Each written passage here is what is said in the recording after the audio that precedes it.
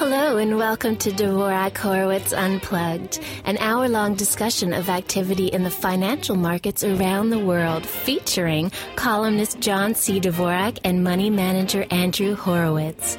This conversation is casual and unrehearsed. Let's join John and Andrew now. I'm John C. Dvorak. And I'm Andrew Horowitz.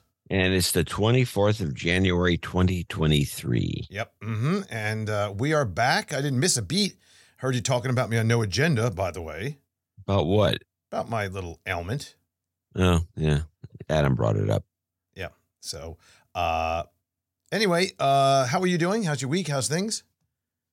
Good. Everything's good. You're over your little bout. Yeah, I had, that was the spike on air was the spike. This is actually the second time that's happened. Now they think about the first time I had you must COVID. Hate doing the show. It's all psychological. Maybe I get to sick from You hate it. You caught the coof because you didn't want to go to the wedding. Yes. Oh. So you're geared up to get it, and then you don't like the show. So bad. Actually, you know what I think I caught it? You want to hear? This is terrible what I'm going to say. You may or may not appreciate this. The weekend before, I had a major dinner party at my house. You know me with my dinner parties, right?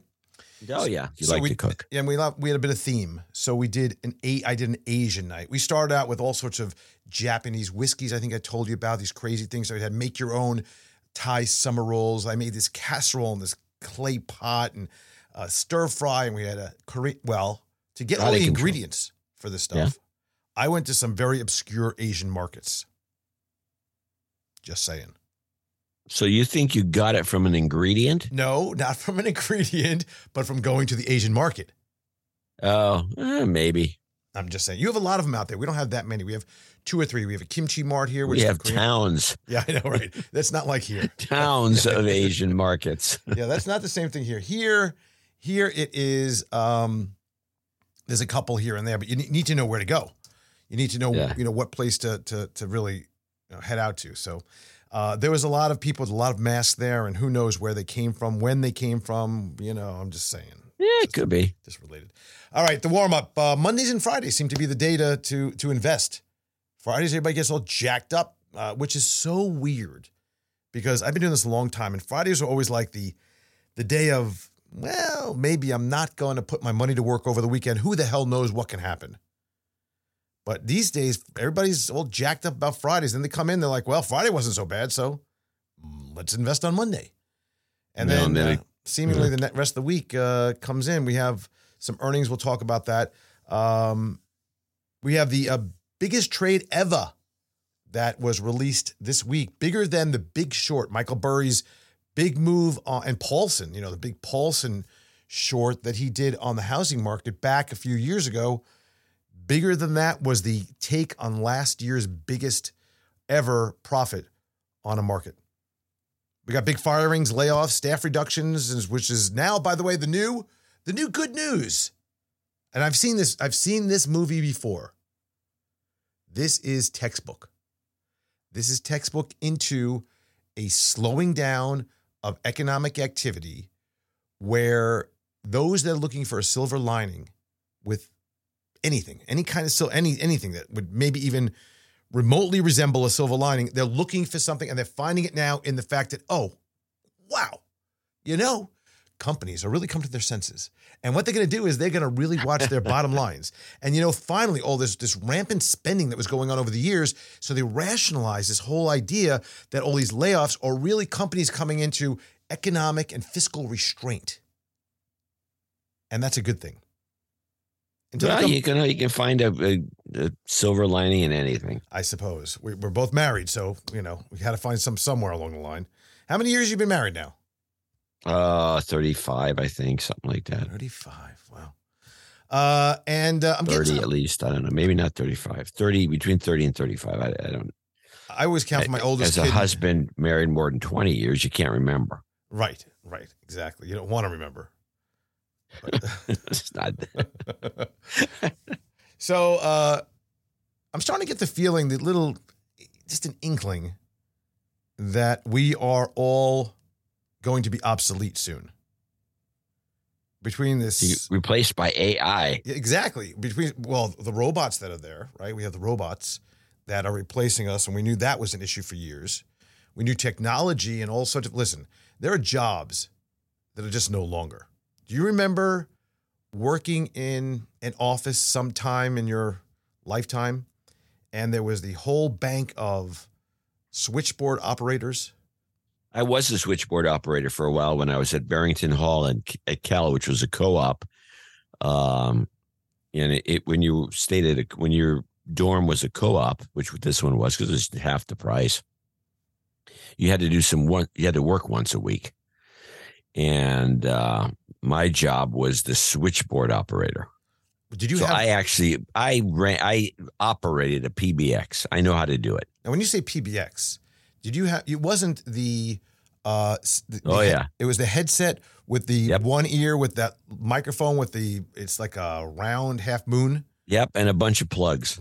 You pulled the plug and you put 1 second, please, 1 moment, please. You can connect multiple people, and then you'd take it back and they'd all retract. This old dorm was so old, it had an old PBX in it. And it was like you had to work, if people had to work it. So someone would say, I'd like to talk to so-and-so. Okay, he's in room 233. And you pull the plug in and you stick it in there. And then push the button to ring his phone. But when they hung up, you had to they hung up and you had to unconnect them, disconnect them. You had to pull it out. Maybe a little light rode.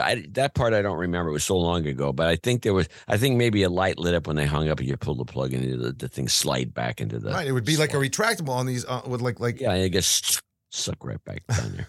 It was great. Yeah. Well, AI is in the news. We'll talk about that tonight. So. Quick check on the market. We had some big action. Not much change last week. The markets were actually down for the most part until Friday, and things popped up a little bit. We still saw the S&P down for the week, but really no difference in the levels from last week at this time to pretty much this week at this time with all this action going on. And we have a lot of talk about, of course, the debt ceiling, which is the next screw up for this administration on top of all the other screw ups, which is going to be a big push and pull for no reason. We'll have all this hysteria about that we're going to default on our debt, the whole line, right? The Republicans are going to come out and talk about how we're going to default on our debt.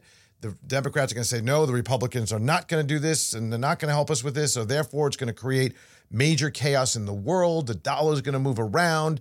They're going to have the rating agency say, if they, depending how long this goes. This a dozen times. So this is boring. It is. It was interesting. The first few times were exciting. And for those people out there that will be joining us for this edition of the debt ceiling, it's a fun time to watch. It's nerve-wracking, and you wonder, oh my gosh. Is it really nerve-wracking? No, they're going to think it is. Because a couple of times they've actually shut the government down for a couple of days. Trump shut it down. Yeah. And what happened? Shut it down. And then they shut it down. Here's the thing that's funny. So they shut it down and they lay off, like the park service. Everybody has to go home. And then they bring them back like a week later or a few days later, however long it is. And then they give them all their back pay. It's like a free vacation. Yeah. They close the parks. Oh, my God. The national parks are closing for a week. Yeah. That's the whole thing. So don't worry about it. Eventually they'll figure it out. Now, there's some creative ways they're already coming up with to solve this problem, which is actually a bigger problem. So that's interesting. Activists are getting busy, which is always an interesting time, that they are finding that they can go after a company that maybe is in a weakened state. For example, Elliott Management is in on a big name, and that name probably, a few years ago, you wouldn't be able to get in there. You wouldn't be able to weasel your way inside to try to make a play. So they don't come from strength, these activists, which they shouldn't. They should be coming from an aspect of weakness where they can hopefully fix it and do something to create more value to the company and therefore obviously make a bundle on the deal for everybody. So who are they in on? Salesforce. Multi-billion-dollar investment. Yep, multi-billion-dollar investment. There's a second name in on Salesforce too now, so they're starting to attack. The raiders at the front of the gate. Interesting. Europe is in play again. All of a sudden, everybody threw them out and said, you know what, the hell with them. I have some really cool charts to look at that I think you'll be pretty surprised about with regard to performance of Europe and what's going on there and some of the commentary about the outlook, which changed dramatically because I thought there's still a war going on there. I thought there's still an energy problem over there, but apparently not. Things are different. Things are changing. Question for you, and maybe the chat room, which I think is open now.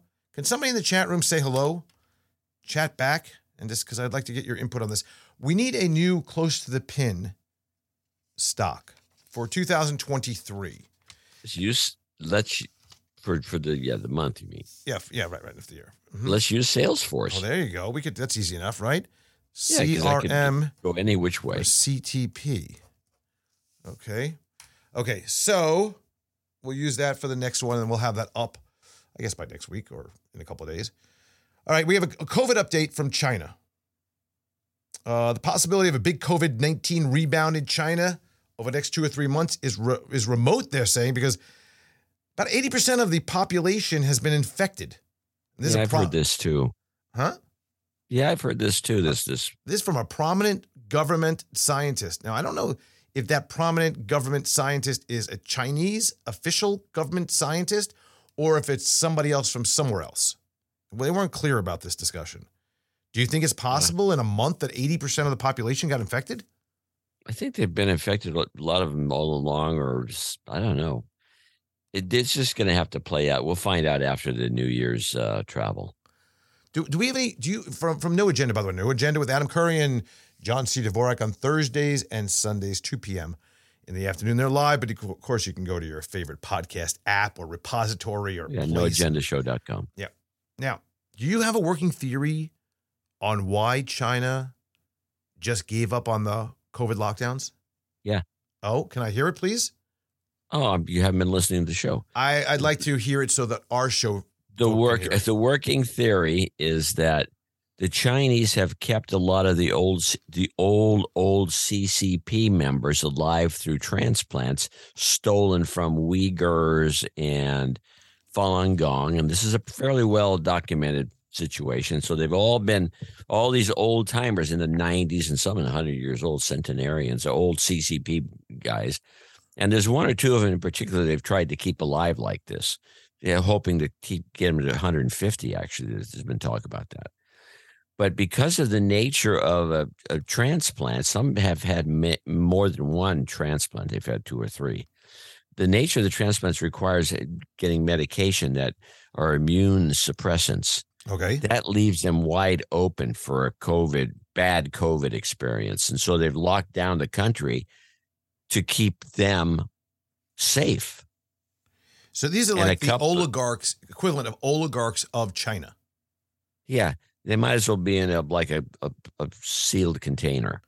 But because of a couple of outbreaks that took place in some of the hospitals where they've been keeping some of these guys, it's quite likely that some of the ones they've been trying to protect the most are dead. And so hell with it, we don't need this anymore. So they've gone to normality. Huh. It's a pretty wild theory, but it does explain a lot.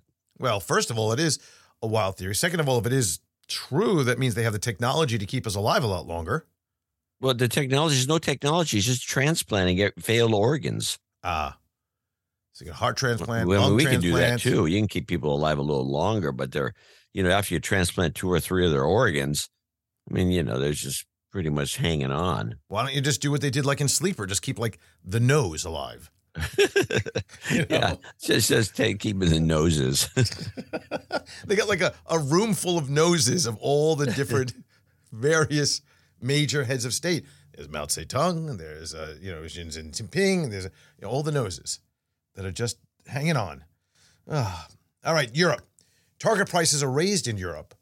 Warmer temperatures as well as well-filled gas storage facilities means there's less concern about power shortages and sky-high energy bills. We talked about this last week, and I have a couple more charts, but natural gas prices have plummeted, just absolutely plummeted. Yeah, I've noticed. Now, gas prices at the pump have gone up again. Oil prices are going up again. That's a much different situation. It's 2 things. Number one, it's the lack of concern of economic slowdown in Europe, and that's met with the excitement over the China reopening. And the China reopening is, said to be something where people, of course, are traveling, moving around, doing their thing. And that's going to be a lot more energy is required, particularly in the form of gasoline, airplane fuel, et cetera. So JP Morgan has raised its forecast for the Eurozone's first quarter economic growth to 1%, which is not a lot, but from a contraction of 0.5%. Goldman upgraded as well. Dollar inflows, the net inflows to European equity funds last week was positive, first time in a year. So people are getting a little bit warmer to the idea that maybe Europe's not going to fall apart. And in terms of valuation, European blue chips are trading at a multiple of around 13. Now, that's really interesting because here in the U.S., depending on what you look at forward or past, you look at the trailing or forward, the P ratio is somewhere around 17.5 to 20. So much better deal. And if, in fact, it's not going to be a total collapse, they're saying, well, the good news is let's get in on this because we have such a better PE ratio, a lot more upside potential, better valuation. It's on sale. On sale. Best price. Now, I will tell you as a disclosure, we've been adding non-U.S. and continuing to beef up positions in non-U.S. over the last 6 months, and that's paid off really well. Check this out. First chart, it says Euro stocks. Yeah, looking at it now. Do I do this or do I do this? Copy image link. Let me do that. Put that in the chat room so they can see it. Yeah. So these all these charts are on the show notes for episode number 639 over at dhunplug.com. So what this is showing us is what? The red line and the orange line on the top there, right? And the bottom is the differential, I believe, and the economic surprise index. So let's start with the bottom. The bottom is the economic surprise index. It says how much better the economics are compared to what economists have been forecasting. So economists have been obviously very glum. And what's happened is that we've seen the continuation from October 2022 through now, January, where economic numbers have come in far better than estimates. Far better. And what has happened, and as a result of this, is our top line, which is the S&P 500 performance from September of 2022 all the way through today. And that compares, it's about flat, whereas European stocks, the Euro stock index, the 50 is up 17%. Yeah, big difference. That's a big difference. They started the same exact point. Yeah, and that's in September when everybody thought the sky was falling, things were over, it's done, there's a war. I mean, all the things we know about. Now, the next chart is... I wonder how many people who think war is a good money-making idea he'll look at this chart and go, yeah, of course there's a war going on. That's why it's gone up. But the problem is Europe's not really... Well, I don't know how many of those Euro stocks 50 are really... They don't really... I mean, Europe doesn't have major defense. They have a couple of defense operators. And because the war is close to them... Those Panther tanks or whatever tank they're talking about, the Poodle tank, whatever it's called, German tank. Who makes that? It's not made here. Well, obviously, there's a Polish one, right? And there's a German one. Well, I think they're both the same tank. Oh. It's like when it was like Pontiac and remember there was two different brands. They had the same cars. They just called them something different. The Chevy Chevette and the T1000. Oh, well, that happens every now and again. Yeah, just put the same thing on the chassis. But what's interesting here is again that the divergence recently is pretty substantial, and as a matter of fact, Europe actually outperformed U.S. in 2022. So that's something also. Now here's Europe. The euro strengthening. It dipped to its lowest at we'll call it mid-September of 2022. It hit parity. It started going lower than parity. Remember that? It broke the $1. Yeah, it's 8% higher. They kept going 8% higher. And the significance on the bottom also is that we saw a big move. That the correlation with gases, it's a different chart range on the bottom. But on the bottom is we have the most negative correlation of gas prices to the euro, which is pretty fascinating also. That started in 2022. So there's this thing going on there that is very interesting, that the pricing of fuel has come down so dramatically, even though it skyrocketed for a while. And that, there's a discount on their stocks, and their euro is coming up. If in fact you add the 8% on top of the performance of the Euro Stock Index, if you think about that, that's pretty good if you're a U.S. investor. Yes. So there's that. And finally, this is the last piece of the puzzle. But the euro's still not as high as it was back in the day. Yeah, definitely not. This is Eurozone in Japan, but I really wanted to focus in on Eurozone here. If you look across from the Eurozone back to February of 2022, it was in growth mode. Above 50 is considered expansion, and below 50 is contraction. So look at the Eurozone. You take down about 6 points there. This table shows Eurozone was at 55.5 in February 2022, about a year ago. And then slowly but surely it started to, just hang around and slip. By July, when things were like getting hysterical with the fact that, oh my God, we're in for not only an oil shortage, a cold winter and all this, but my God, they may invade us somehow. And who knows, the involvement of Europe and, the whole thing, right? So July, we saw this contraction, and that was a lot of different reasons going on. We saw contraction, here as well, same timing. It was in July. Everything started to really, the shit hit the fan in July. But the Eurozone was in contraction. But the Eurozone right now is in expansion again. So is Japan. The only major country here, UK, Australia, France, Germany. Germany's part of the Eurozone. But Japan, the US were laggards. Japan is back into expansion, and the US probably not, because we know that December was 45. With those numbers. Not going in with 45. Right, yeah. No way. I don't know, kind of an interesting thing that I know that I'm not trying to be all, bullish on this whole Europe thing, but you are. No, I'm not. I'm really not. I'm really still concerned. I'm not trying to be, but I am. I'm more bewildered about this than anything else. And it paints a really good picture to take a lesson from. And that is that sometimes you have to follow the trend rather than just the data.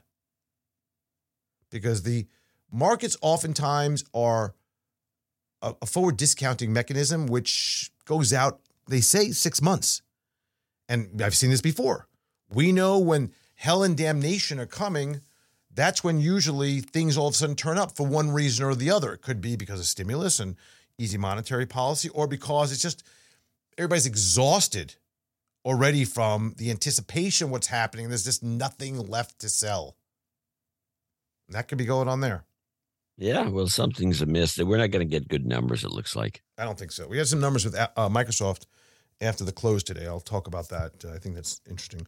The big play of the year, congratulations, the Oscar for the best trade of the year last year goes to Ken Griffith's Citadel.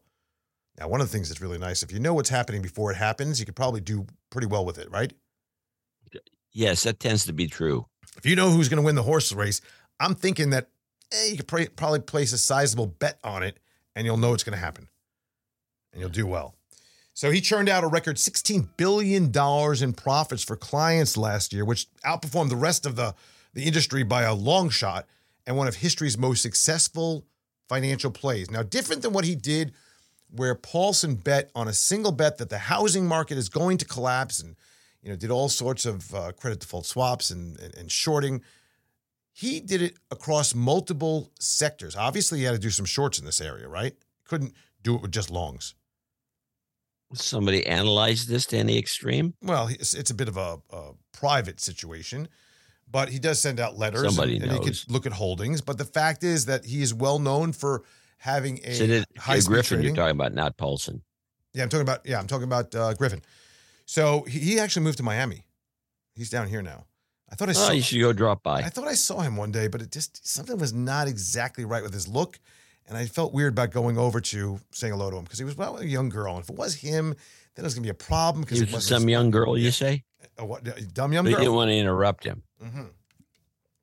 Exactly. You should have gone up to the young girl and say, "Betsy, what are you doing here? You're supposed to be at home." Yeah.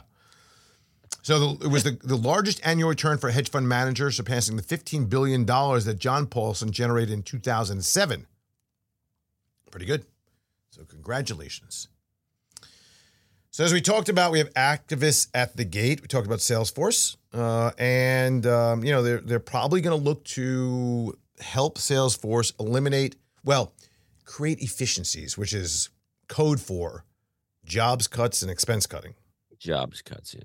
And maybe even shedding some of the low margin business. Now, what about, for example, the money loss on Slack?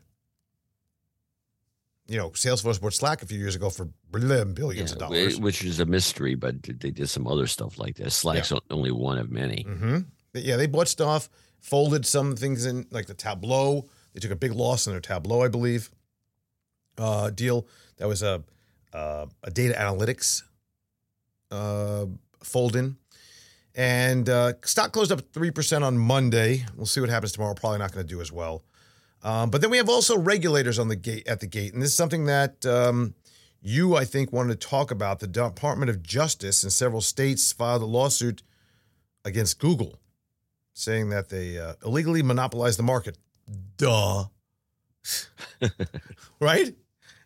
It's kind of funny. I find it somewhat ironic that the Democrats in power are going after Google, who helped them get in power. So, that would make total sense because they're just stupid. Honestly, this administration, this entire grouping of leaders right now, I just cannot find somebody I can really point at and say, "Oh, yeah, wow, yeah, good." Everybody's just. I don't know what they're after. I think they're just incompetent. Well, clearly, what they're after is they're keeping their jobs and playing politician. They're just like a bunch of kids. It's weird. So what do you think about this? I mean, do you think this is not the first time the EU has gone after the various? Yeah, it's the first time we have. I mean, we've always let Google kind of slide. They have a pretty good reason for being the way they are, but it's been always somewhat. I think it's been annoying to investors the black box that they have operating there, and how they charge for their advertising and the auction system they employ, and it could be rigged. They may be rigging things. Somebody maybe that's somehow attached to the government has gotten to a beef with Google, and this is kind of a mystery to me why this is going on, but it could result in it's going to be a headache for Google, because in the EU case, they just wrote a check and said, okay, here you go. And they kept doing what they're doing, but this is not going to be as simple. The question I have is, you have a private company that has a very big presence because of the product that is, for whatever reason, one thing or another, was chosen as the product to be used, right? It wasn't like anybody forced me to use Google. I could use Bing, but for whatever reason, I don't. I could use, the old, what was the old ones? Dogpile, Lycos things. DuckDuckGo is decent. Okay. DuckDuckGo, because they don't look over your shoulder and it's more private. Yeah, but it's basically Google. Right. So you have all these various search engines out there, but we choose for whatever reason to use Google because they're fast, efficient, and all that. We get basically what we want. And for the most part, if you know how to use the internet, you know how to get yourself around those sponsored ads versus those not. So they're making money by offering, by the way, a free service, just to be clear, a free service to search for something that you want. And they offer a free email system. Yes, and they have all sorts of other free things, but you can have to pay for certain things if you run out of space and if you want to upgrade, right? I mean, there's all sorts of the whole Google is a free Microsoft Office, PowerPoint, right? There's that too. Yeah, yes, that's it's full free, right? Now, if they're sucks, and you have to look at their EULA and what they're doing with the information, but I don't understand how that can be converted to. I mean, if you take, I don't know. Onerous monopoly power is the words you're looking for. How can that be converted into onerous monopoly power? Well, how is that? I don't know. The Public Citizen said, nowhere in big tech's monopoly power more apparent than in Google's domination of the digital advertising market. One company cannot be permitted to control every layer of the market that, for better or worse, is the lifeblood of online commerce for our digital lives. Only the government can do that, by the way. The Justice Department is continuing its right. Yeah, The they Justice can do it fine. Yeah, we know you want to travel on this road, you got to pay a toll. Why? I don't know, because I told you you have to. Why? Because you do. I don't want to. Well, you have to. Okay, well, that's because the government says you do. But if you had to pay a toll on the internet because you go through somebody's you utilize because you're going through some kind of name server service to pay it. You have to pay for that. No good. The Justice Department is continuing its strong trend under AAG Cantor of taking on monopolies rather than negotiating with them. Yeah. Forget hearing their side of the story. Yes. Yep. We have a green light for firing Wayfair. Recent news of layoffs and already negative profits, losses. If you look at the financials on this company, they're miserable. That's at best. Miserable at best. But company's up 26% after being double upgraded. What's the big appeal of Wayfair? It's the what? What's the appeal? Cheap furniture delivered to you and pretty much, well, you want my opinion? You want my take? Yeah, I want your opinion. I'm Okay. asking you. Cheap furniture, which often comes in broken or something wrong with it, and you call them and you say it's not right. And they'll either say, keep it, don't worry about it, we'll refund the money, or they'll send you another one. So now instead of 2 mirrors, you got 4 mirrors. Seriously. Oh, that sounds like a good deal. I have not, during COVID, I ordered a few things from Wayfair. Now, small things, I must tell you, okay? But the mirrors are true. We ordered 2 mirrors for the house, these long, large mirrors, maybe, 6 feet by 3 feet. To put on the wall, 2 different walls. So we have these big mirrors on there with this wood accent on it. They were warped slightly. My wife calls up. She says, look, these mirrors, no good. So we were putting them horizontally, if you can imagine that, right? Lengthwise. Yeah. It's like you would have in a French restaurant. Yeah. So they sent us 2 more. So we put them vertical, and now we got 4 across the room. Seriously.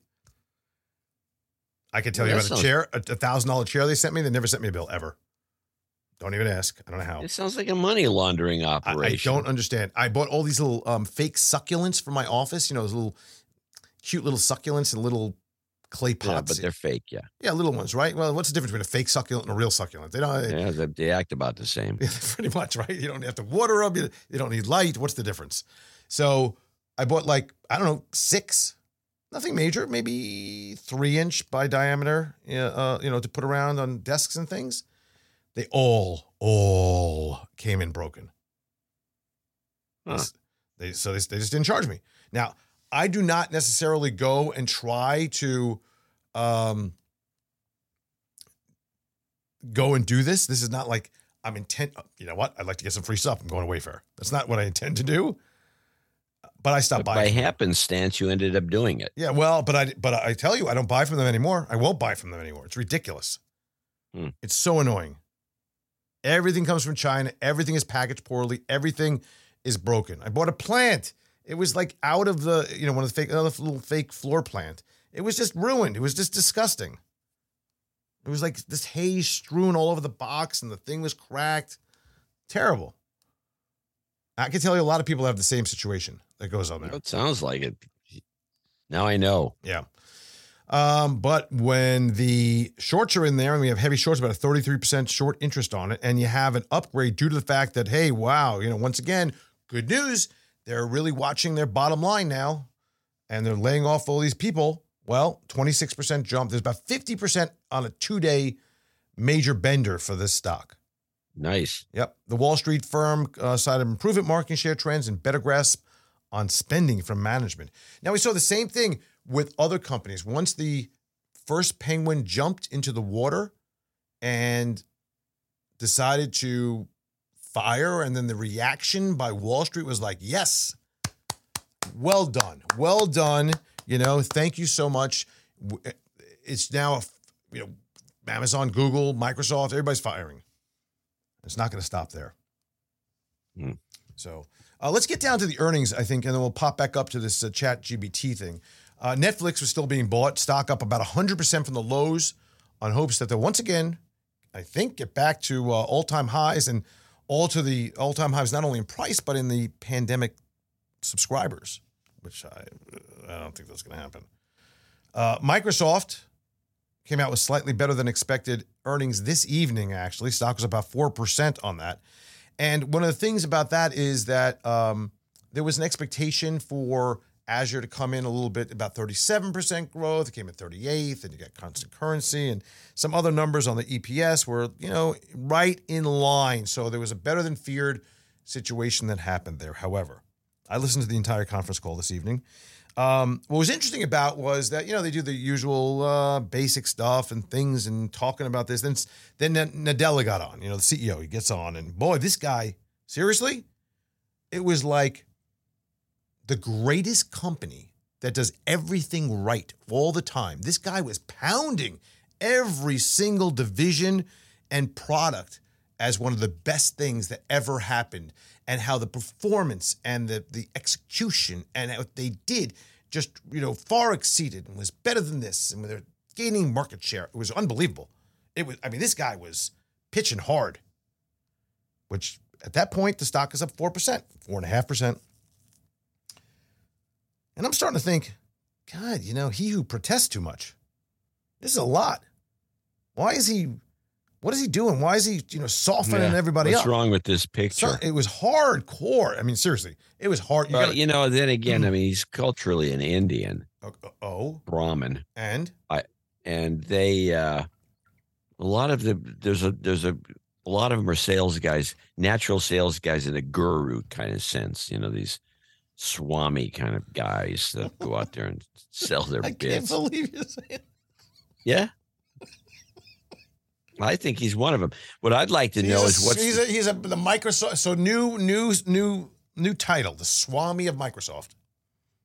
The Swami, yeah. And I would like to get I know there's a word for this amongst the Indians themselves. Oh, and I would equate it with a term I like to use on No Agenda, which is shuck and jive artist, which is something that was really popularized in the 60s. Shuck and jive. Give me an example of that. Oh, shuck and jive artist. Well, I think Al Sharpton's like one of them. Definitely, I can see that. What was it, Robert? What was the other guy's name? All the evangelicals. Yeah, that type, and they're just they're basically in sales pitch mode of sorts. But it's bullshit. They're bullshitters, which would be the more common term for it. But I like to focus with the cultural terminologies, and I would like to know what it is for an Indian like this. Well, Swami, I think is good. Swami's funny. Yeah,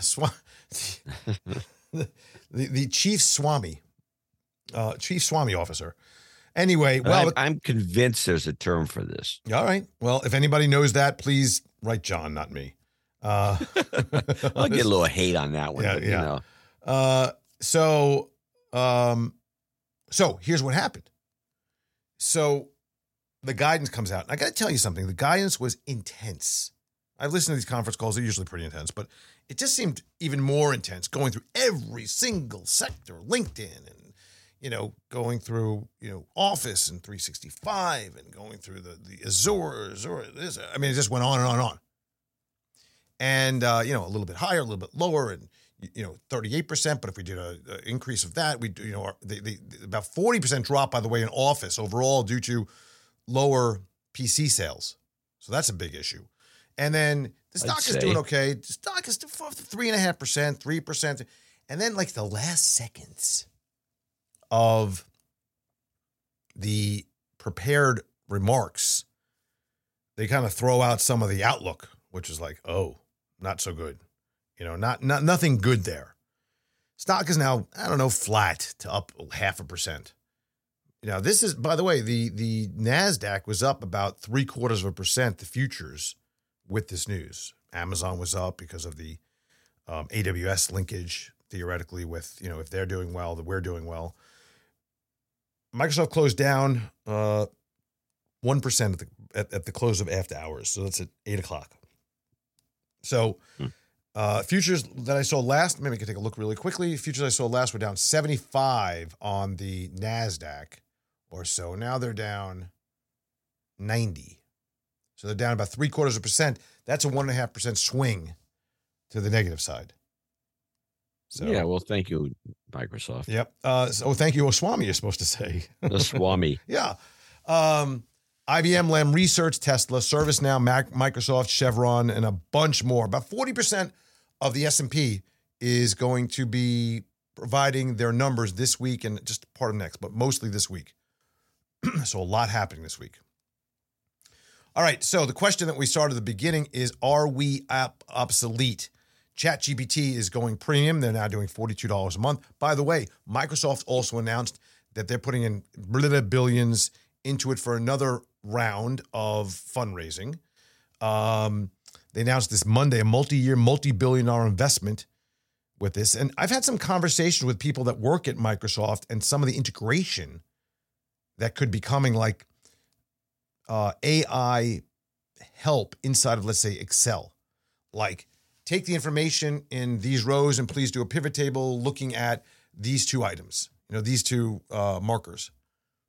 And that would be nice. Yeah, I'd like to find all the times that in this table, it has a number greater than 1. And if it does, say this. So like a vertical or an V lookup, an H lookup, something like that. Or something of that nature. If they could get that to work. Yeah. I mean, if they get it work, it shouldn't be too much of a problem. I mean, that's not that hard to do. Well, but a couple of things here's the problems.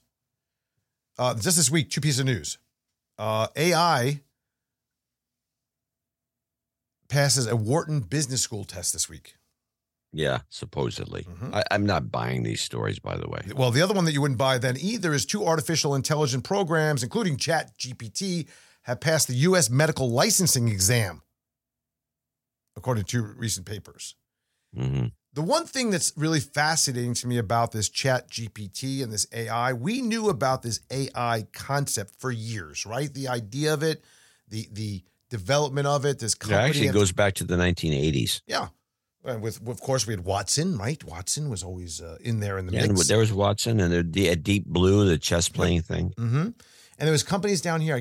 Now I forgot the name. This is a company that has been down here that has promised to produce some kind of product with AI / VR. What is the company down here? This is a big company. And they spent billions and nobody's ever seen their product, ever. Like the biggest secret in the world. Yeah. And all of a sudden, in the last, 2 months, it's like a thing. It's pretty quick, this ChatGPT, don't you think? It's pretty what? Quick. How it has been accepted, known about, newsworthy. It's getting a lot of attention. There's no doubt about it. And it does seem to have some features it does seem to work in a lot of instances. It's somebody had a clue. So whoever put these together, I'd say the same thing for some of the art programs. They've now this could have. I don't know why this happened all of a sudden, because nothing like this happened in the 80s. What we came out of with the 80s was expert systems, and these are kind of expert systems, but they are directable. Yeah. So that's, I don't know. I don't know anybody that's in the business that I could talk to or get a lecture from, but there's probably some reason for this. I think a lot of it may just be raw computer power is up by a factor of, I don't know how many hundreds and thousands, maybe all it is to it. Maybe. But one of the other things that they just found out, that there's a report that developing world people, so that the people in the developing world, so emerging markets, were paid like net $2 an hour by OpenAI for content moderation.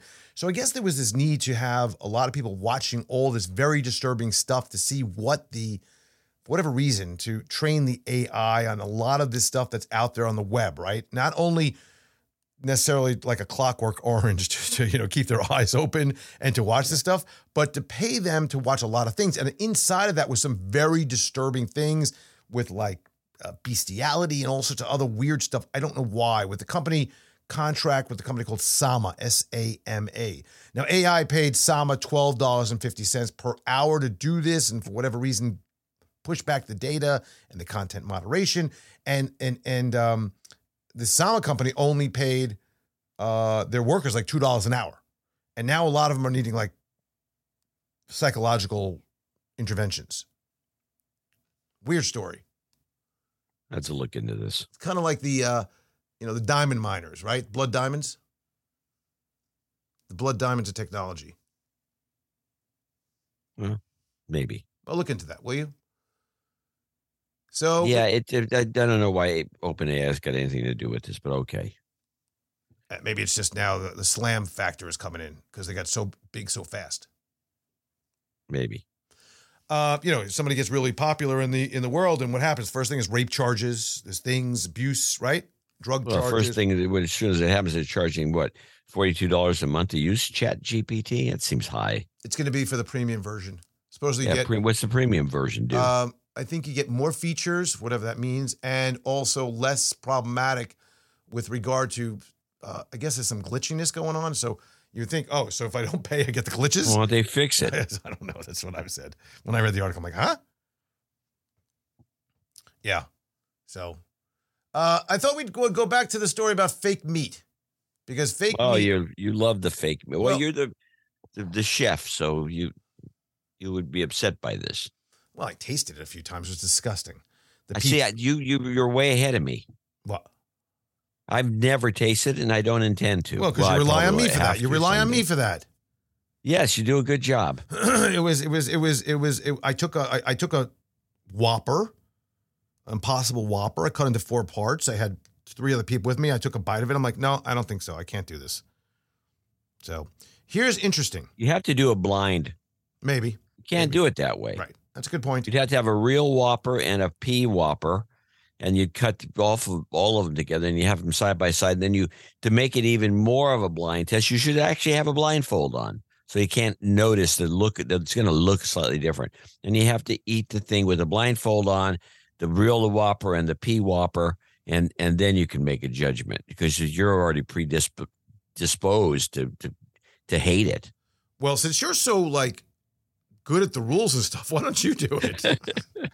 Since I know the scientific method so well. Right. So this is now being said in a lot of circles and a lot of news items that, it's a fad now. I think it is. I think it was a fad from the beginning. Right. But before it was a trend, it was a thing. It was, what really going to help the world. And, these terrible animals that are farting all the time and passing gas and the greenhouse gases and the emissions and the 40% and the global warming and the heat. That whole thing, right? Yeah, methane. Right. They're still on this tack, but now there's a new way to get fake meat that's real meat, but fake meat. Okay? Now what's having is something called cultivated meat. Have you heard about this? Oh, yeah. This is really freaking gross. So it's derived from a small sample of cells. Already I'm gagging a little bit here. It's derived, seriously, it's derived from a small sample of cells collected from livestock, which is then fed nutrients. So I guess what you do is you take these cells, you put them in a gigantic steel vessel called a bioreactor. And I guess you put some kind of nutrient in there, like maybe, I don't know, but it's probably disgusting looking. And it's processed into something that looks and tastes like a real cut of meat. Now, I don't know. I'm sure it does. I don't know how you're going to get me a picanha out of that bioreactor, unless it's the fat cap on it and stuff. I don't know how that's exactly going to go. No way. No, but they have like a chicken company is there's a couple companies that do chicken, because chicken you can kind of get away with. It's just a white. If you think about like a chicken McNugget, for example. Yeah. Do we know that's not made in a lab? It sure seems like I love chicken McNuggets. Well, back in the day I did. I remember when they first came out. I will tell you this. You should go try them now. I've been doing this for the No Agenda show for probably 2 or 3 years. I go to quarterly. I don't do it often, and probably maybe twice a year, but quarterly I try to go to McDonald's and try their products. And I'm at the point now where I can't even eat any of them. It's no good. And that good French fries they used to make like 20 years ago, those disappeared off the face of the earth. I can't remember. Seriously, I cannot remember the last time that I had a fast food meal. I'll tell you what I had today, though. I'll just let you know. I had a $5 chicken today. What, from Costco? Yes, I did. Yeah, I get those once in a while. Great. Yeah, it's for $5, and you know that I have I told you my theory about how to buy those. Of course, I stared. I got eye level. You waited. I got you have to wait. Yep, I got eye level, and I waited to find that one chicken that touched the top. Yeah, the chickens that touch the top of that container are the ones you want because they're perfectly cooked, and they're also a little bigger. They do a lot of chickens there. Yeah. There's usually in a batch of chickens they bring out, I'd say there's 2 or 3 that touch the top. I did. I watched it. So chicken is a big thing now. Singapore so far is the only country in the world that has approved the product for retail sale. Now, they eat some strange things around in Asia, I will tell you that. Well, since you're bringing that up, we should talk about the EU and its approving and encouraging people using cricket flour in regular bread. You know, cricket flour, it sounds like okay, but it's really just it's ground up crickets. Yeah, it's crickets. It's not, cricket. It's it's cricket not like grind. a flour. It's cricket grind. Ground crickets. That's all it is. So it turns out that I was reading about this, and it turned out that Finland had already played with this. They've experimented with cricket flour in their baked goods 3 years ago, and it didn't take. I think it took like a year and a half where the public rejected it. And it's come and gone. And meanwhile, the EU, not paying attention, decides to do this trick. But no one's this is a disaster. Nobody wants ground cricket in their donut. Have you ever eaten bugs?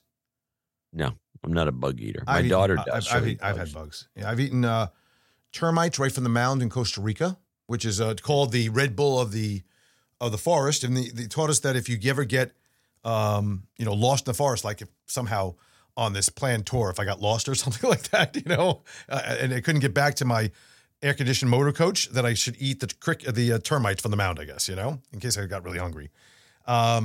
In certain parts of China, they have jars full of hot spicy ants. Yeah, I have those. Seen these things. I've had like this pulpa thing, which, by the way, well, I think I've talked about I've accidentally eaten ants. Well, yeah, but you haven't purposely. Like I went out and I bought a bag of I haven't gone crickets. and had a meal of ants or grubs. Grubs, that's what it was. Grubs are disgusting because they're like grubs. That's why they are disgusting. A fish will eat them. It's like a little Twinkie. It's gross. It's just disgusting. It's like a rubber Twinkie. I don't want it. You're making me sick. All right, Yellen is staking her legacy, wants to totally revamp the IRS, and the U.S. Treasury Secretary, she said this Sunday, she's going to be rebuilding the IRS would be one of her top priorities in coming years. She told Reuters. What does that even mean? What? I've been hearing this all my life, and I'm old. The IRS, they're going to do this. Yes. They're going to do that. They're going to revamp it. They're going to change it. They're going to take the loopholes out. They're going to put the loopholes in. They're going to get rid of it completely and put a big giant sales tax on everything, which I would think would be kind of amusing. Which is, by the way, right after they finish revamping the post office. Yeah. Right? Yeah. So they can take their time. But they said in an interview on her way to Zambia, just on her, she's going to Zambia, she was thrilled that Congress has approved $80 billion in new funding to help the agency reduce a huge backlog of tax returns and better hunt down $600 billion in unpaid taxes. So there you are there. No, I don't have any unpaid taxes. Yeah, no, neither do I. Nope, absolutely not. There's a couple of charts and links I put on this. This is actually for people that like to track and see price of commodities in real time, as well as historically, as well as what else did I do here? Oh, inflation numbers. There's a bunch of links there. Could you go down to where it says inflation there? See where it says inflation? Below Jamie Dimon? Yeah, I see it. So Zimbabwe is still running hot. Inflation is running at about 243% per year. That's a lot. Yeah, the Fed interest rate. You think that 4% is something that's a little tough? They got a 200% Fed interest rate there. And here's the most amazing part, which I don't understand. A mere 5% unemployment rate. Does that seem right? Odd. How does that happen? I don't know. I think the numbers are a little screwy. Speaking about numbers being screwy, we know that the CPI is being messed with. The CPI is going to be changing for the next. Oh yeah, they do that to fix things. So that'll stop the inflation. Yeah, exactly. John Williams from Shadow Stats will be my guest this next week coming on the Disciplined Investor podcast to discuss just this topic. Oh, he's a good guy. Yep. Let's see. We're almost running out of time. Do we have anything else here? Debt limit. We talked about class action. I just got my check from Equifax, $5.52. Wells Fargo, if you had an account between 2011 and 2022, you can get some money. Make sure you get whatever notification. If not, contact the bank. Oh, I'm going to have to do that. We have a couple of accounts there.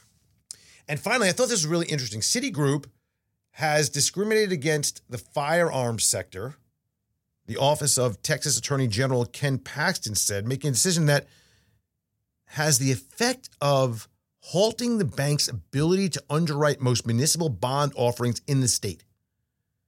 In 2021, Texas enacted this bill, this thing that prohibited government contracts with entities that discriminate against the firearms industry. So their city's now designated an SB 19 discriminator and now can't write any of the bonds. Lost that business. That's interesting. Yeah. What do you think about that? It's peculiar. What's interesting about that is that obviously that Texas really has that could be a precedent on all sorts of things. Don't get too excited about Texas. Like, yeah, don't take away our firearms and don't say anything bad about our firearms. You know what? You better be careful because that kind of thing can get into other areas that you're not going to like so much. You know what I mean? Yeah, oh yeah. Yep. All right, let's get to the game. This is a game that we play. It's not a solicitation to buy or sell any security. It's not a recommendation of any kind. Nothing on the show should be considered investment advice or a recommendation. If you choose to invest in any of the stocks mentioned, you should know that it may carry risk, along with the risk of a loss of principal. You should also seek out professional financial advice for your particular situation. We assume no risk as these are not to be considered recommendations. Horowitz & Company, myself, or John C. Dvorak may invest in any of the securities mentioned, and we'll disclose that on the website under the weekly stock picks section. You can go to dhunplugged.com and see all the names we discussed in this segment, along with the performance information from the date discussed, as well as any additional important disclosures. All right, what do you got? Take it. Well, I got my little pick from last show, the show 638. Clear Channel's up 16% in 1 week. Yeah, it's actually finished up today at the end of the day up 17.3. I sent that to you a little bit early. Your electrocore is up 17.6%. Yeah, it's another penny. That's another cheapie, 34 cents to 40 cents. Moderna came off. Foot Locker came off a short. Crane Shares short is flat. So we got Chinese. The shorts aren't working. No, but they got to work now. So we got something. I need something. Yeah, you think. I do think something. We should put something on here. You know what? I'll put Wayfair back on here. Well, it's down at 6% already today. Wayfair, yeah, you should put it on there. I'm gonna put Netflix. I'm putting Netflix. Oh, that's risky. It's a short. Yeah. All right. I'm not putting anything on here. Okay. Netflix short going in hot. That's but you put Tesla on there while you're at it. Oh, good idea. Let's see what's going to happen with this whole ridiculousness of this trial. What a con man. Well, yeah, actually, that might not be a bad short. I'll go with the Tesla. You can stick with the other one. All right, TSLA. You're going short. And yeah, well, this bull crap. I don't know that he's a con man. I think he's just cavalier. Because I don't think he meant to do anything other than goof around. Yeah, but what he did is not legal. It's not legal, but there was a bunch of things he was doing, I think, that weren't legal, and he was doing them. You remember the time we did this on the show a long time ago, where one of the athletes kept pumping and dumping in public using Twitter? Yeah. No, but nobody ever did anything about it. Right. The thing is that I will tell you, though, from a selfish standpoint, I got caught up in that 420. I was short. And I lost money on that. So I have a little bone to pick with that. But aside from that, I've made plenty of money on Tesla aside from that. But the point is that what he did, I thought was egregiously wrong. So, for what it's Yeah, I think so too, but I don't think he was aware of it at the time. I really honestly think he was just cavalier. First of all, so do you think that he used 420 because it was the pot? It was ha ha ha ha? Because he said, he says he didn't. It was the real price. That's bull crap. I'm saying it's funny. He says I had the price and all this, and I was really going to take it. And I was going to use SpaceX, and people really shouldn't listen to me anyway. How about this? Do you remember the timing of when that was? That he was trying to make a stand against the short sellers. That he's going to crush the short sellers. Yeah. How come nobody's brought that up? Well, maybe they will. Yeah, it's not right. The whole thing's not right. All right. Well, he won't do it again. Yeah. No. Yeah. Okay. Yeah. Yeah. All right. We're gonna end it right there. I'll see you next week. All right. See you Tuesday. You've been listening in on a conversation with John C. Dvorak and Andrew Horowitz. Hope to be with you again soon. Bye-bye. Now, I'm not broke, but badly bent. I'm not down to my last cent, 'cause I got $1, but it's my last dollar bill. Yes, sir. In my pockets, there's a dent. All my dough is nearly spent, but I got $1, and it's my last dollar bill. Oh, I'd love just one more buck fortune left me by chance. Now, here's a hint, I feel like a mint. You can hardly tell by a glance. I don't care, no millionaire can give me the icy stare, 'cause I got $1, my last dollar bill.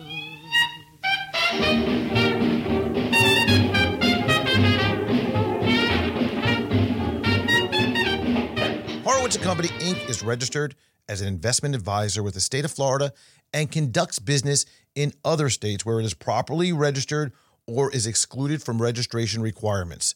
Registration does not imply any level of skill or training.